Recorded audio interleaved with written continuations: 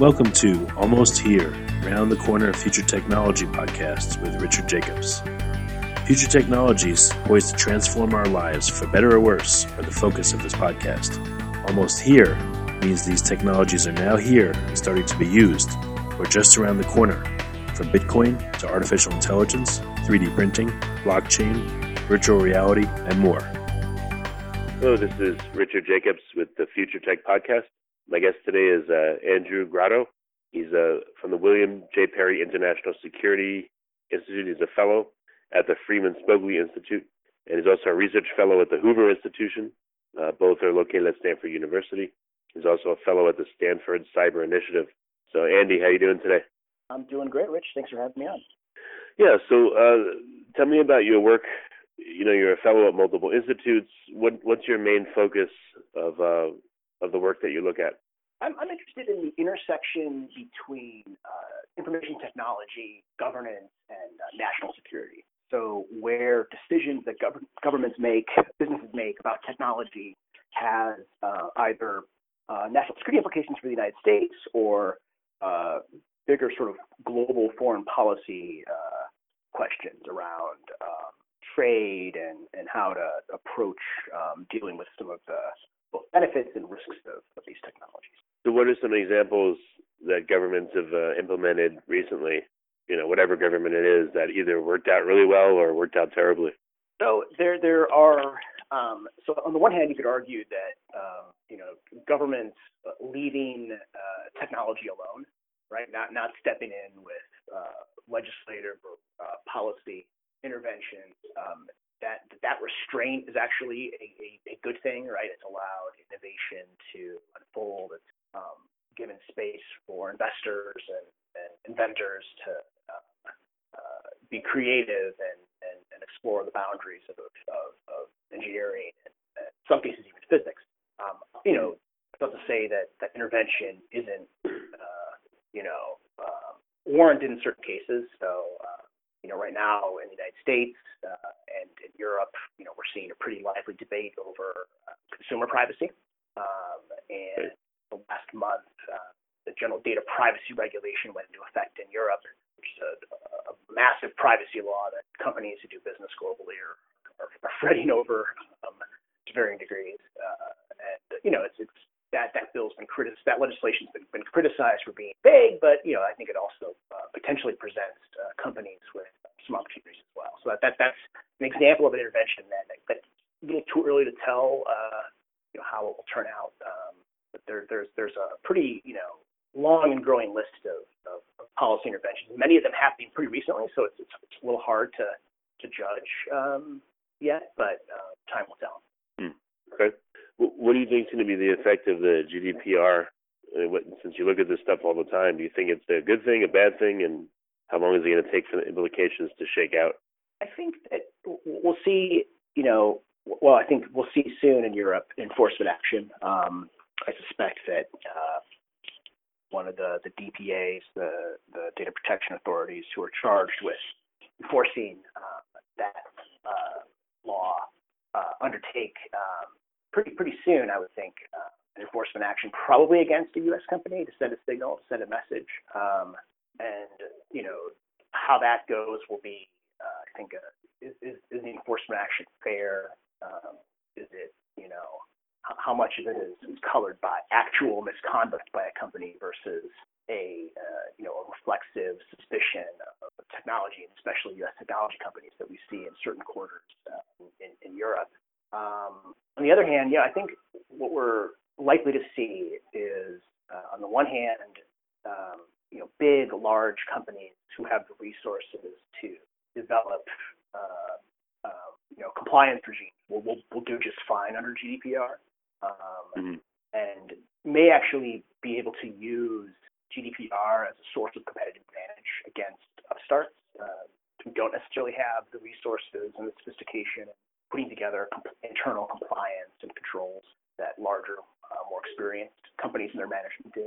I also think that we will see, and we're already starting to see some of this, even here in the United States, a growing push for something roughly comparable in the United States at the federal level. Right. what GDPR really does for the politics here in the United States is first it sort of creates this perception that there's this yawning gap between the protections that Europeans have versus Americans. Second is that because large companies, are already complying with GDPR, the costs they have to invest in complying with something in the U.S. would be lower, right? So that political push, that political drive to try to kill a legislative initiative may not be as strong, right? Because companies have already kind of baked it into their compliance efforts. And then the third factor that I think is interesting here is that companies, big, especially American tech companies, may actually even see affirmative value from a marketing perspective in being able to point to the U.S. privacy law as a way to reinforce their customers who are located in dozens of countries around the world, to reinforce their trust in U.S. technology and the way that U.S. companies treat private data. So I think those three things together are going to make a legislative path in the Congress far more likely than I think most people realize. If I had to bet, I think we'll probably see in this country a major push in the next Congress. So after the midterms, over the next 3-ish years, a major push for privacy legislation that won't just be dead on arrival.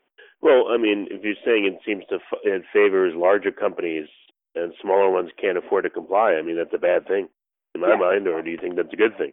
No, I think it's a problem. I think that's a policy problem.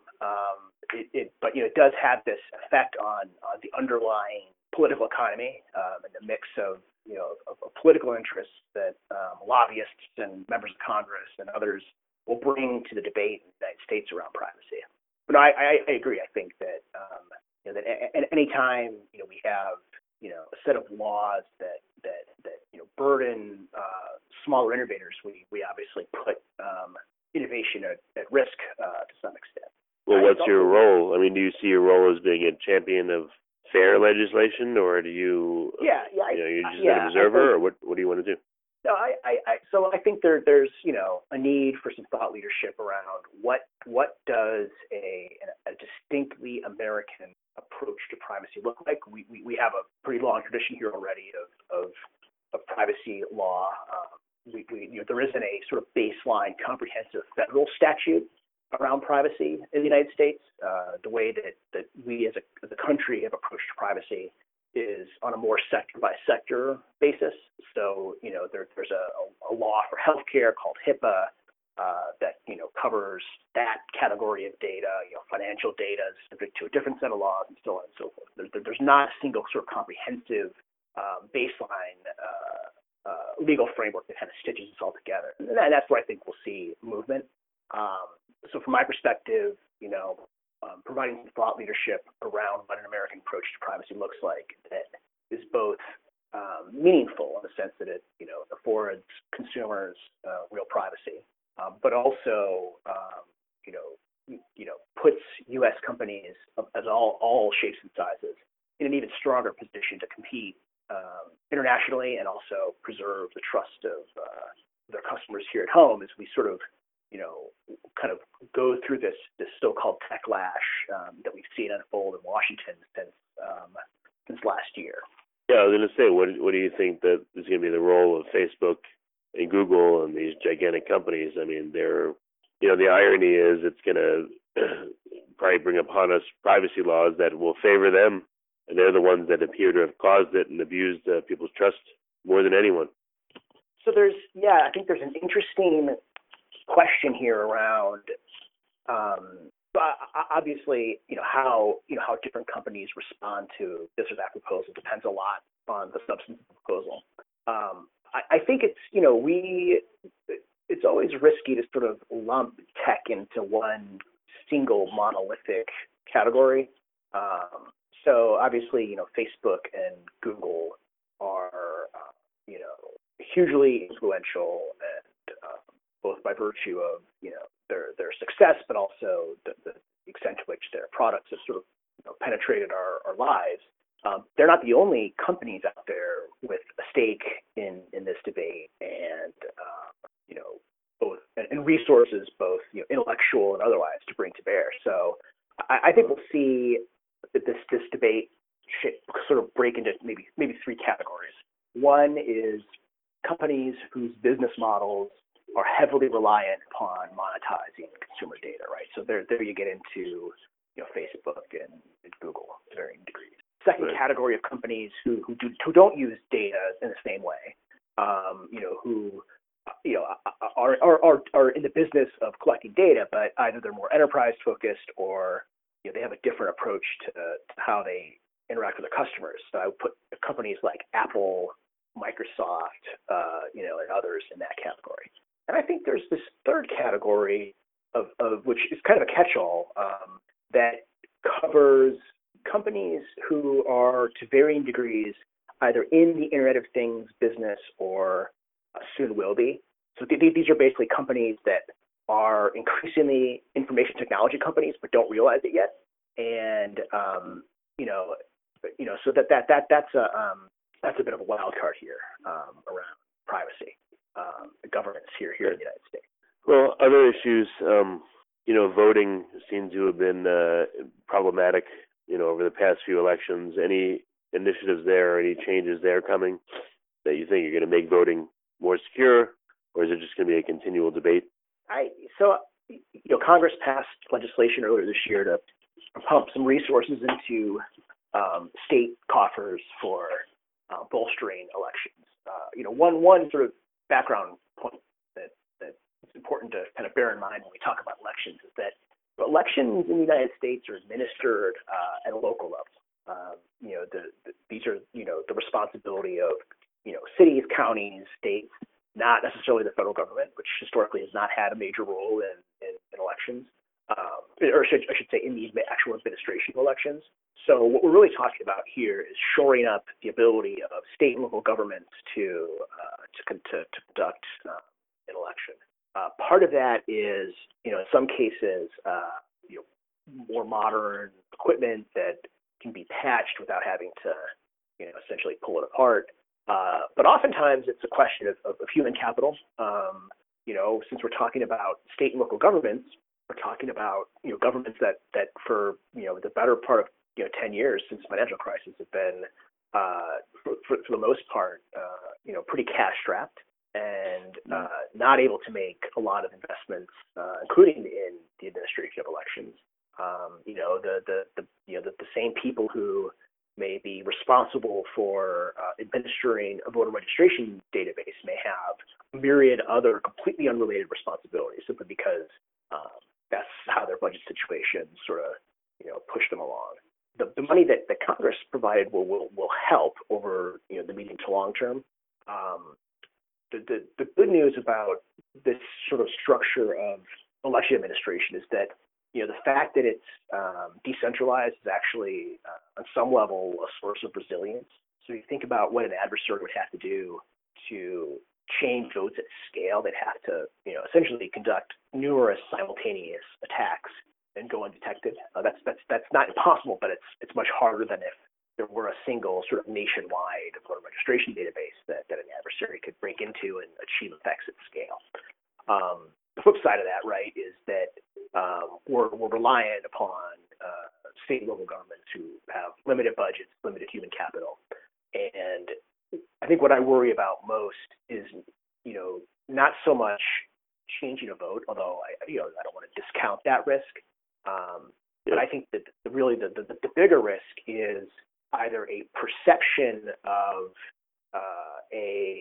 an insecure election, or even one anomaly in some isolated, as an isolated incident that then gets picked up in social media or even amplified purposefully by Russian trolls as evidence that our political system is corrupt and that there's, in fact, a much bigger set of issues than people realize, which of course would be false. But the goal would be less to change a vote or change an outcome, and more to undermine the American people's confidence in their democratic institutions. What do you think are the biggest levers on influencing policy in the right way in government? without giving away any secret sauce or anything, what have you seen works versus doesn't? So it really depends on who or what institution is the target. I find, so I before I got to Stanford last September, I worked, at the White House in both the Trump and the Obama administrations.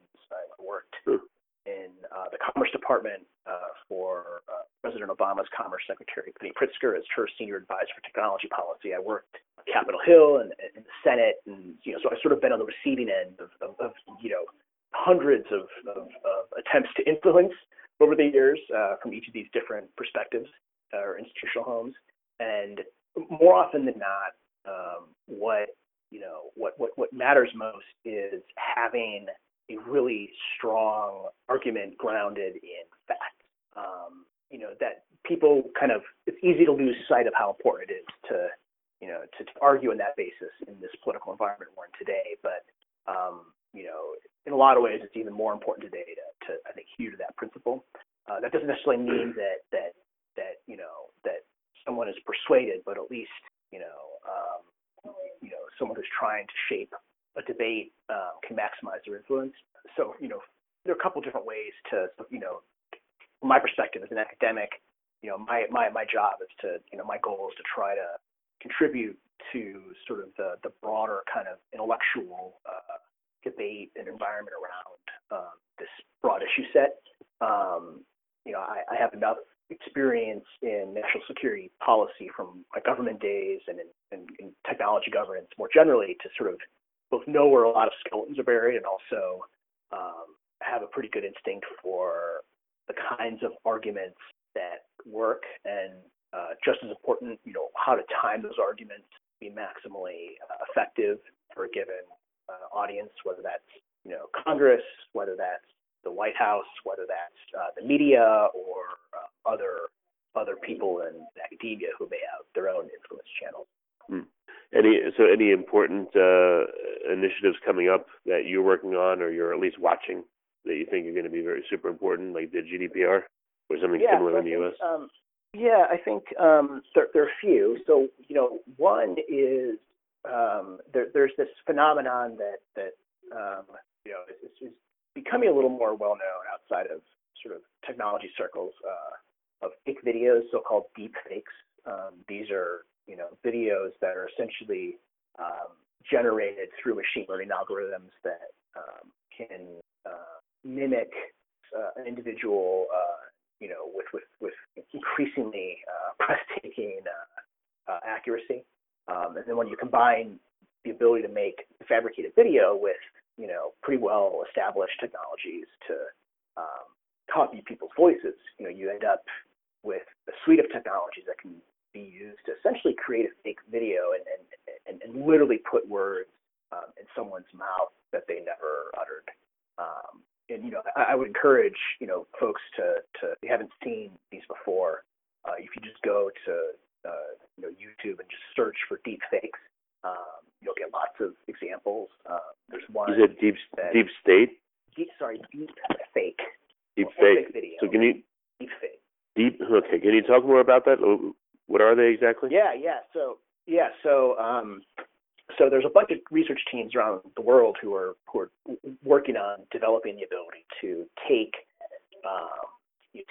video footage of President Obama and use that video essentially to train a machine learning algorithm to then produce new videos of President Obama that the author of the video can effectively control. So think of it almost like animation or CGI, except with like real video, not computer generated animation.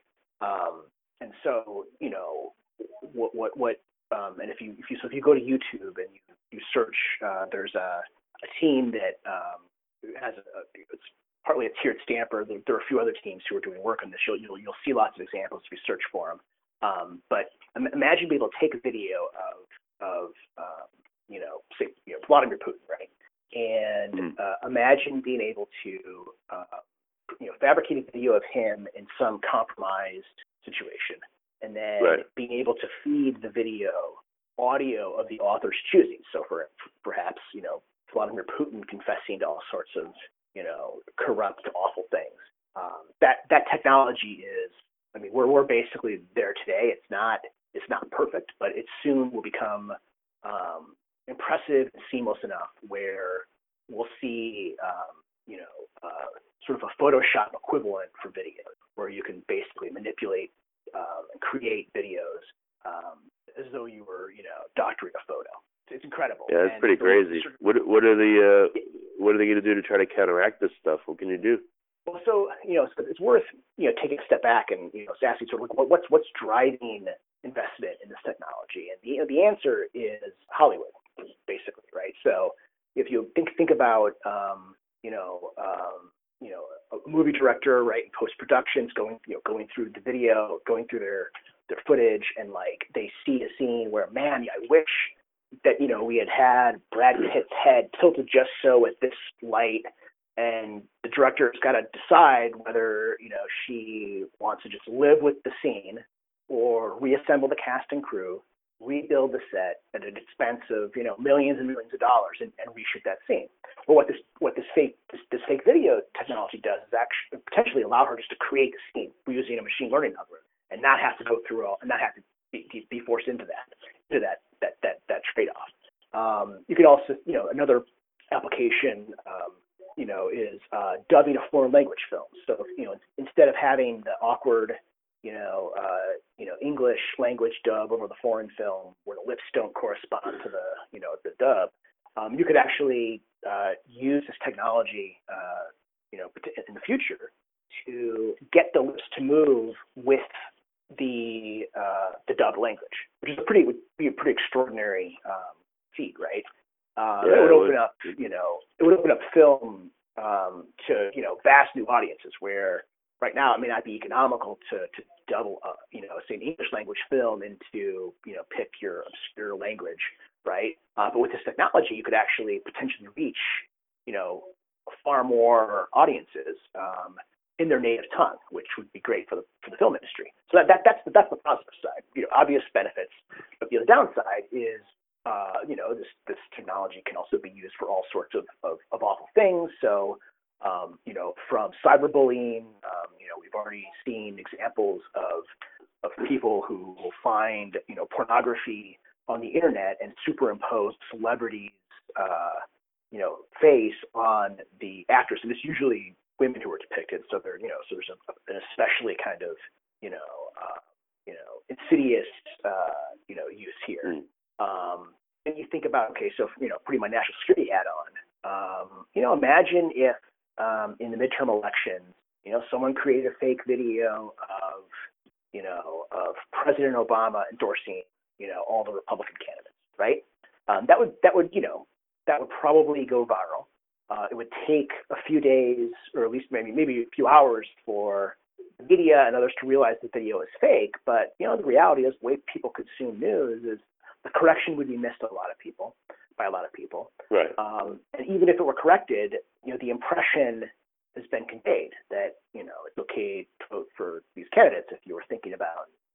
Well, we're still, since Obama is former President Obama, not President Obama. If President Trump was depicted in such a way, that would be literally probably a national security issue.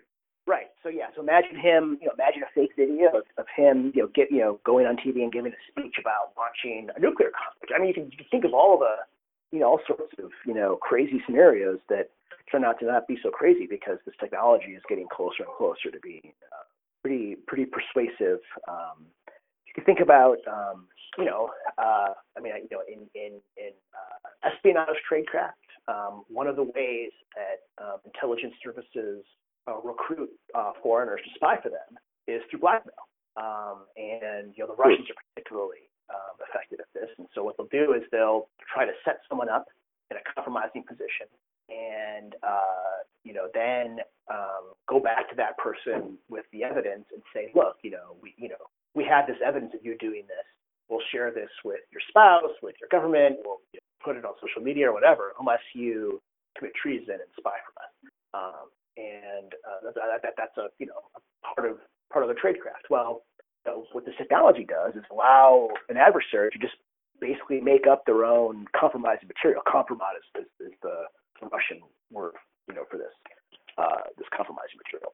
So, imagine, being able to use this deep fake video technology to invent Kompromat, right? And then all of a sudden, the person who you're trying to blackmail, yes, they didn't commit the acts depicted in the video, but it's a pretty, a picture is worth 1,000 words. What's a video worth, right? It's hard to, might be hard for someone to persuade the media or their friends and family or their government that what's depicted in the video is in fact false.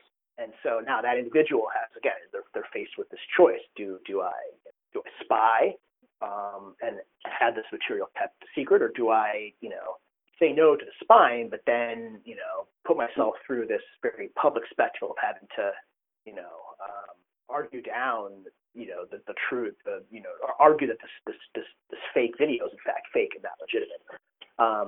So there's just, you sort of put your evil genius hat on. There are a lot of, malicious applications one could imagine using this technology for. And then the question, obviously, then is, okay, so what do we do about it? The answer, depends on which of these different problem areas we want to solve. And so for me, I think what I probably worry the most about is the use of the technology in campaigns and elections and to essentially sow discord as part of an information operation by the Russians or whoever. And there's not really a technological silver bullet for this technology. So, we could say, why couldn't we develop or identify tells or signs in fake videos that basically showed the video is fake? Well, the problem is that the same algorithms that you use to train to develop the video in the first place, you simply train the algorithm against the technology and the tells used to identify it. So you get in this kind of perpetual kind of arms race, right? Where the creator of fake videos is always going to win.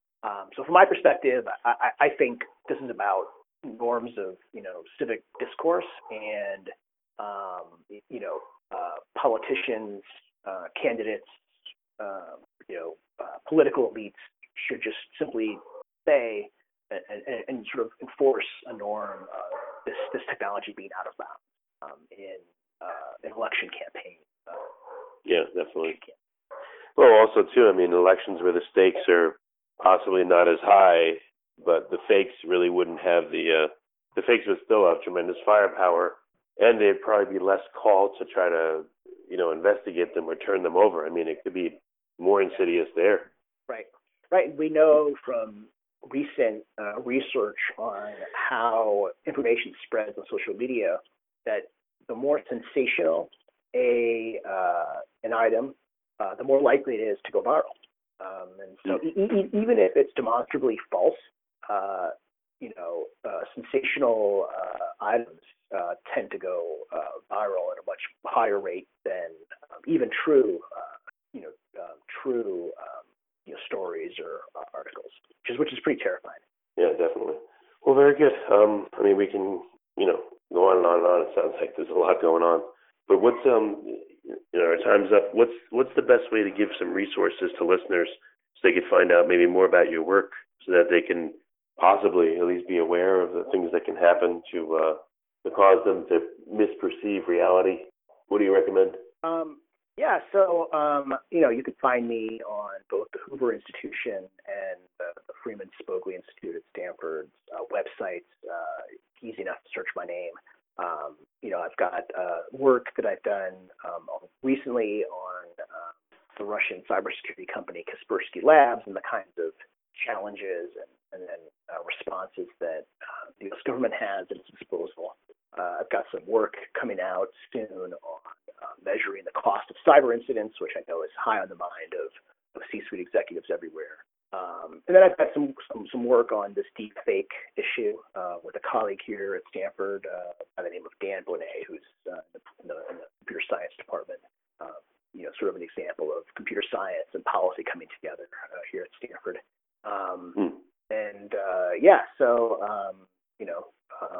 I welcome feedback.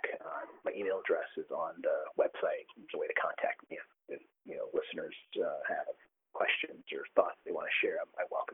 Very good, Andy. Well, thank you for coming on the call, and I appreciate all your insights. Thank you.